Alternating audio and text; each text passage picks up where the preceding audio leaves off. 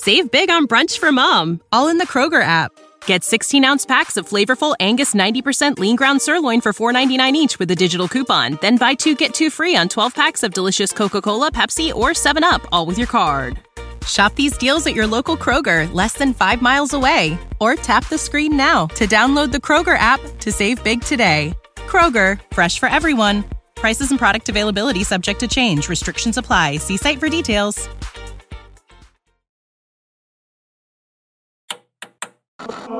With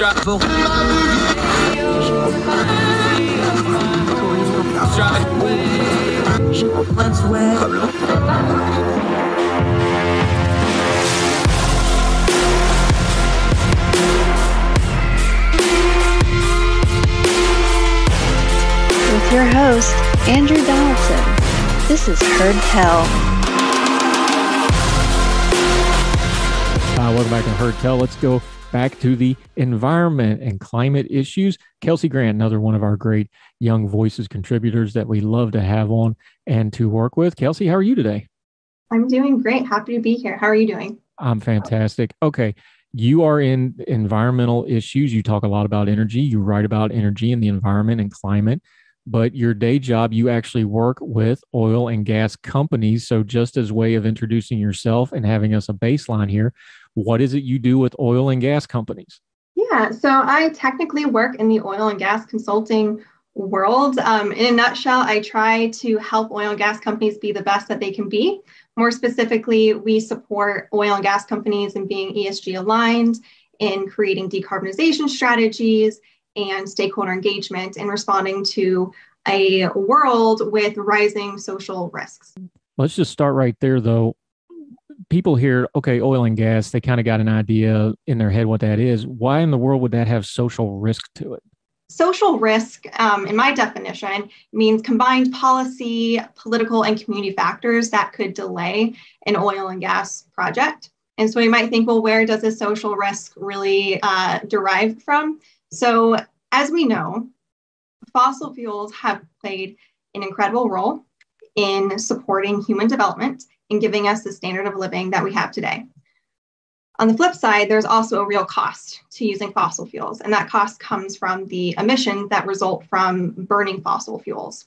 And emissions have a real impact on our climate. And in the last several years, or really decades, the public has been awakened to the potential effects of these emissions and climate change. And so that has really contributed to an increasingly hostile regulatory, political, and policy environment for oil and gas. Okay, so let's just take the list you just mentioned. You got communities, you got companies, you got governments. We need good policy for all those, but isn't part of the problem right now that all three of those groups are more adversarial and in competition with each other about the policies instead of working together and trying to discuss them out?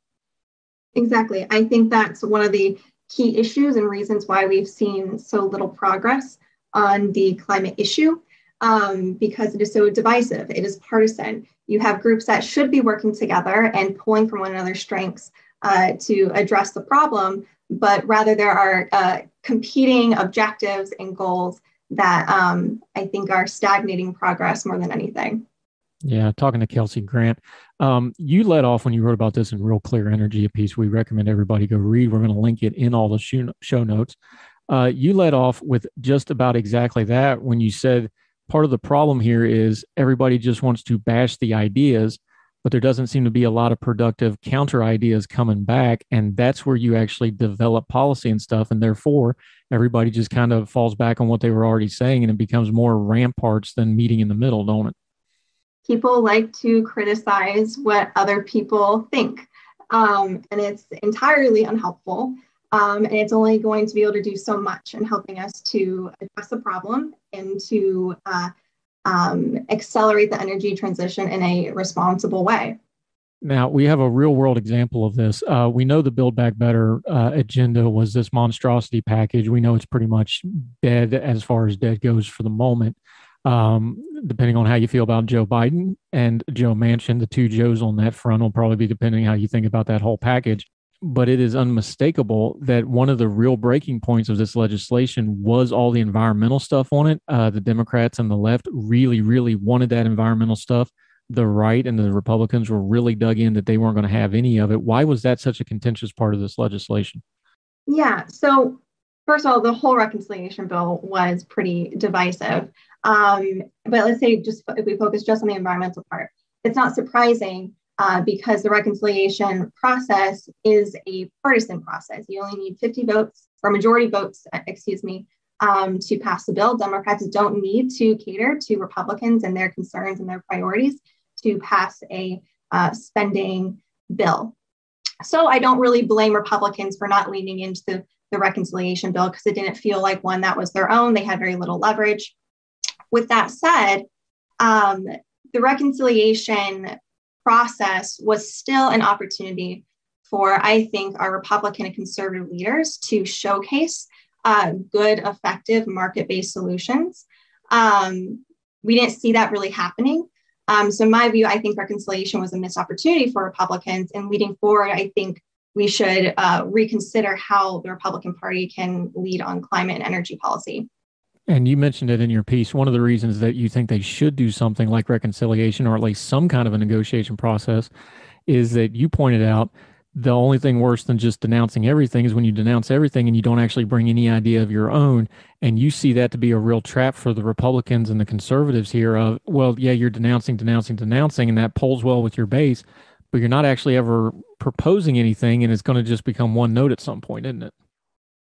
Exactly. So this goes back to what leadership actually means. And leadership goes beyond criticizing and putting down ideas that you don't like. Leadership means that you're going to propose ideas that are much better than the alternatives. And one of these alternatives is something, the term might make some people recoil, so we're going to go nice and slow, use a small term here. Carbon pricing. Now, everybody just calm down. I know some of our conservative and libertarian friends are probably going to recoil because carbon has kind of become almost a bad buzzword when we talk about these things. So just explain it, though. What do you mean by carbon pricing? Great.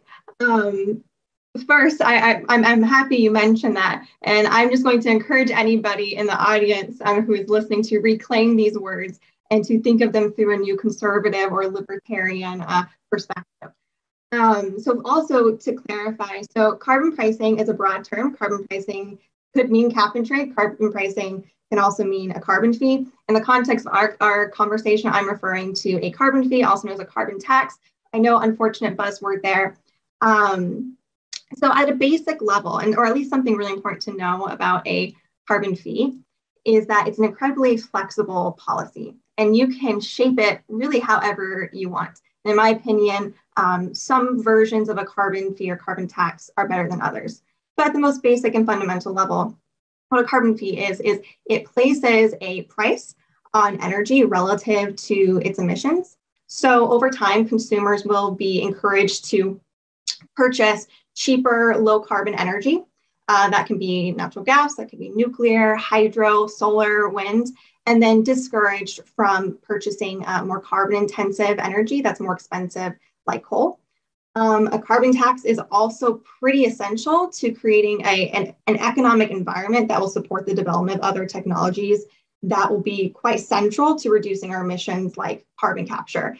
And even better, it enjoys the support of the business community, energy companies, and conservatives, at least certain conservatives. Yeah, certain conservatives. We're going to let all those conservatives and libertarian friends take a minute, let them breathe, let them absorb all that.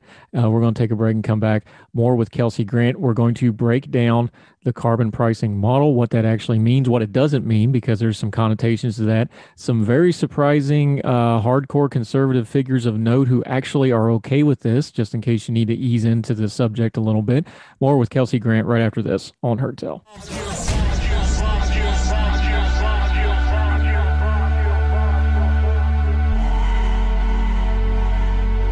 Now let me see you go off like a bomb.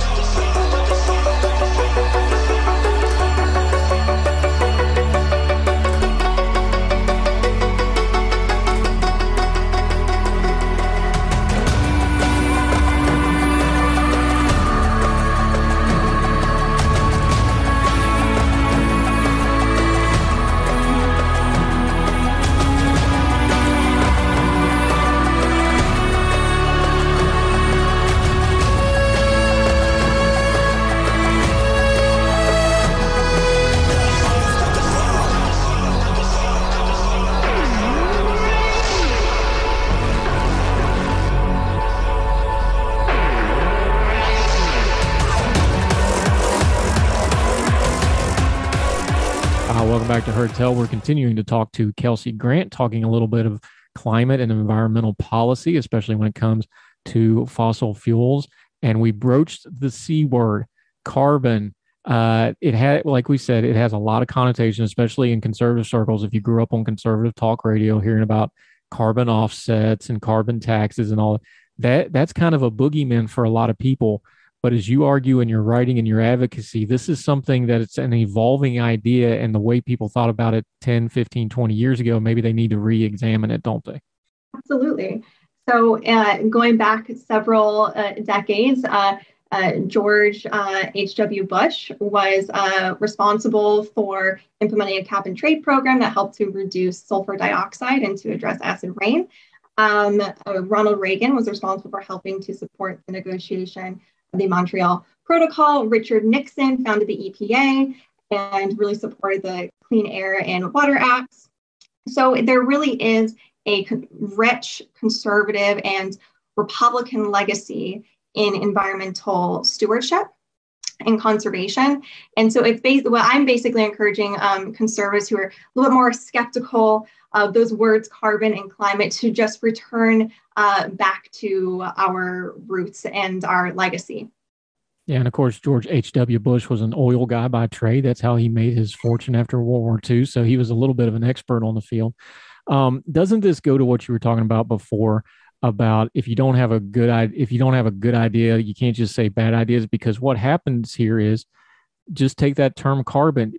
Conservatives have kind of lost mastery over what that term means, and it means all these other things now. Like you said, isn't this just a perfect example of, if you don't stay in the fight on certain things, it's going to go to the other side, and then you just kind of get lost when you try to come back to it? Exactly. So to use a very cliche phrase, if you aren't at the table, you're on the menu. I think conservatives should reinvent their climate playbook away from being on the defense and going onto the offense. So it's quite common in conservative and Republican circles to rely on criticizing progressive policies because solace and reconciliation, to an extent, it was understandable given the partisan process of reconciliation. But we see in other spaces too. So the majority of Republicans in Congress would be very quick to denounce, say, for example, the Green New Deal, dismiss it as a socialist Trojan horse, but a fewer number would be able to say what the alternative to the Green New Deal should be. And that's a problem, especially when there are fiscally conservative and market-based solutions that is just waiting for Republican support.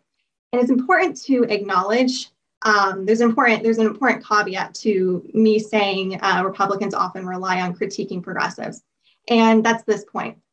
In recent years, Republicans have made huge strides in the right direction on climate change. And I would be wrong to discount that and to not give credit where credit is due.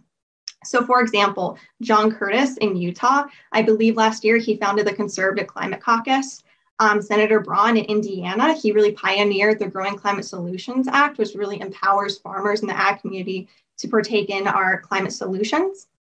Senator Cassidy in Louisiana, which has been a very vocal support of carbon capture and sequestration technology development in his state. And the list does go on. It doesn't go on for as long as it should, but there really have been Republican leaders popping up in the last few years showing what it looks like for the party to lead on this issue rather than following Democrats on it. Is part of this a terminology problem? Because I've kind of gotten to the point studying this stuff where I'm very content to just say, I don't know about a lot of the climate change stuff. I'm skeptical of the world's going to end in 5 years. You can miss me with all that nonsense. Is there a problem with pollution and stuff? Well, we know that. How much of it's man-made, how much of it's natural. But my thing is, I do care about conservation. I do care about, the environment on that level. I grew up out in the woods. I would like everybody to have that opportunity. I grew up in West Virginia, which is, pretty pristine as far as natural beauty goes compared to a lot of places. I like those places being preserved. Is some of it just nomenclature and terminology of like, hey, if you care about conservation, and if you're more of a conservative person and you have the concepts of stewardship already kind of ingrained in you, you need to be in these conversations, because then you are the voice that's blunting some of that more radical, crazy stuff. Yeah, so there is a serious language problem when we talk about climate change. So obviously, climate change is seen as a progressive issue. And typically the only language we can recall when we think about climate, it's typically through progressive terms. And those terms are fine. They relate to a certain subset of the population, but when conservatives are trying to engage in the climate discussion, they really might struggle in relating to the problem. So if you hear me talk about climate change, you're not going to hear me talking probably about down with capitalism, that we need to destroy capitalism to address climate change. You might not hear me talking about justice as much. What you'll probably hear me talking about is, like you said, stewardship. I'm a deeply religious person. I will tie it back to my faith and creation care, stewarding what is good. And so that's the kind of language that resonates with me. And conservatives have this language, and you articulate it very well, that you care about conservation. But we just need more Republican proud voices using that language to discuss climate change.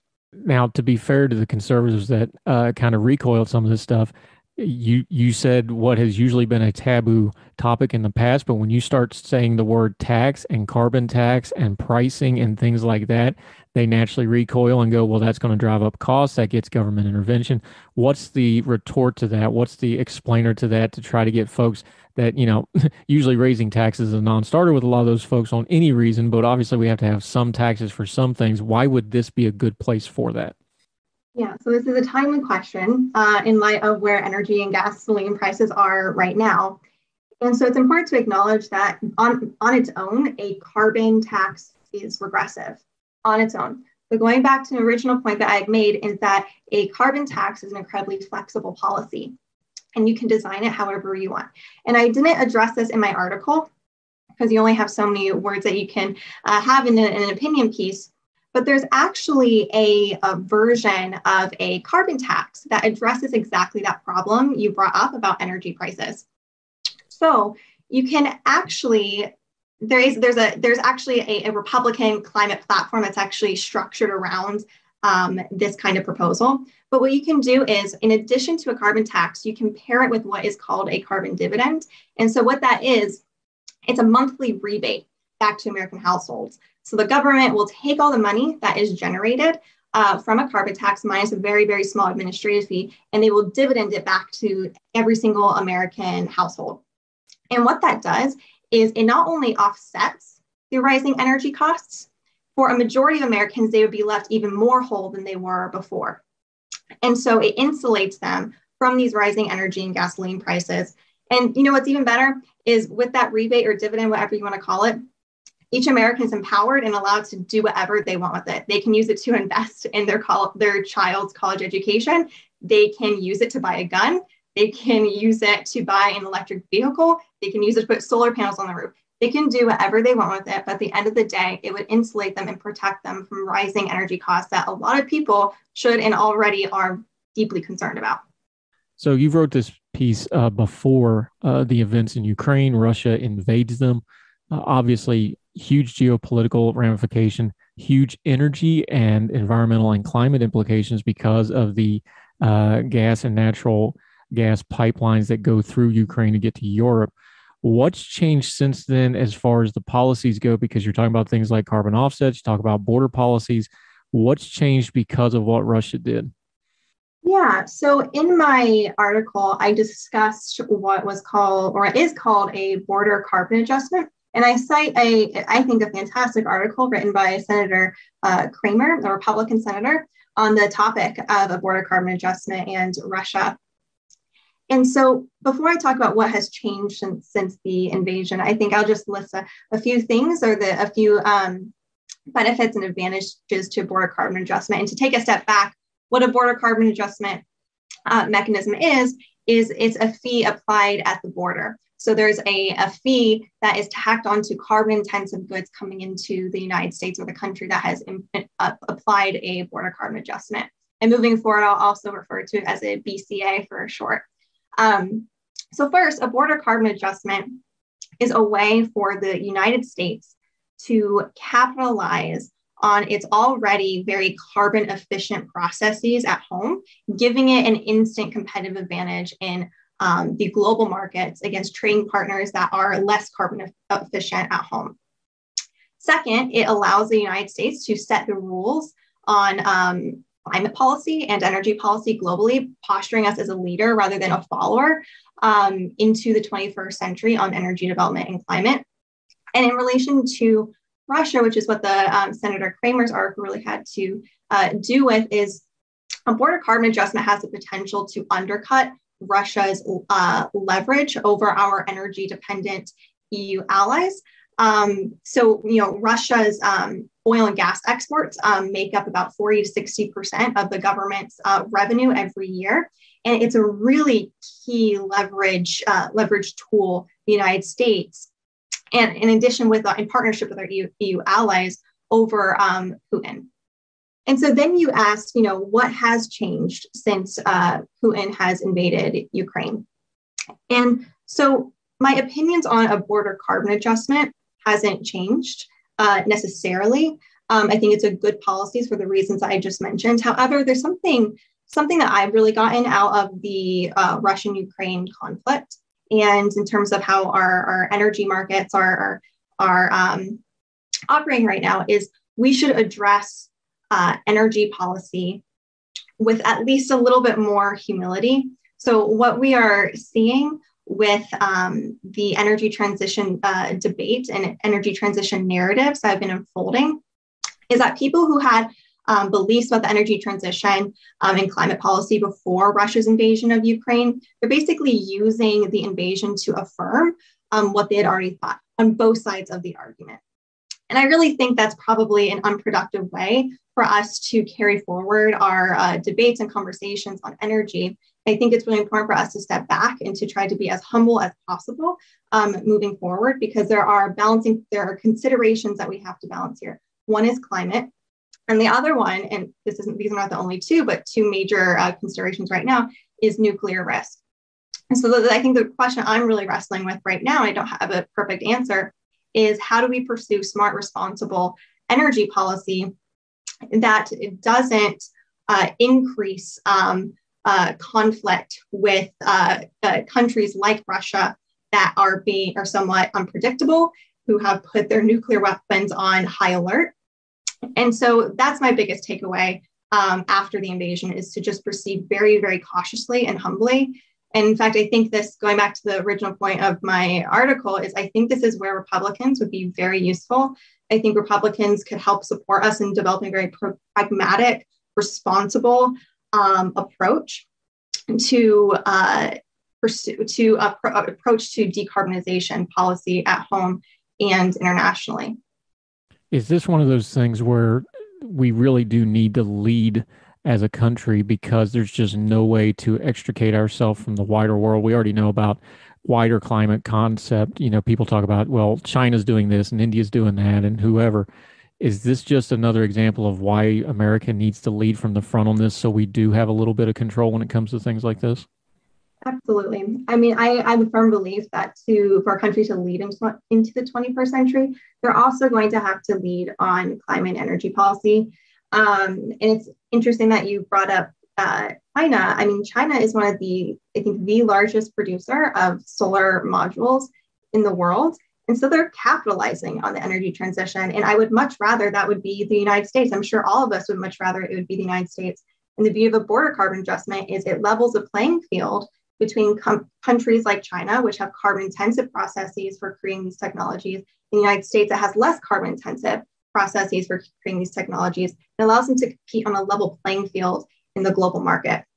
And so it's just one tool to help put the United States in the driver's seat of energy policy moving further into the century. Yeah, I'm talking to Kelsey Grant, Young Voices contributor, been talking a lot of carbon, that C word. Good stuff from you on environmental and energy policy stuff. Let folks know where your social media is, where you're writing, and what you got going on so they can continue to follow you. Great. So my Twitter handle is @GrantKelsey. This particular article we've been talking about is from Real Clear Energy. I encourage you to check it out. And you can also find me on LinkedIn. Yep. And she's one of our great Young Voices contributors that we always enjoy having. So we're looking forward to seeing what she has coming up next. Kelsey Grant, thank you so much for the time today, ma'am. Great. Thank you so much for having me. No problem. Anytime.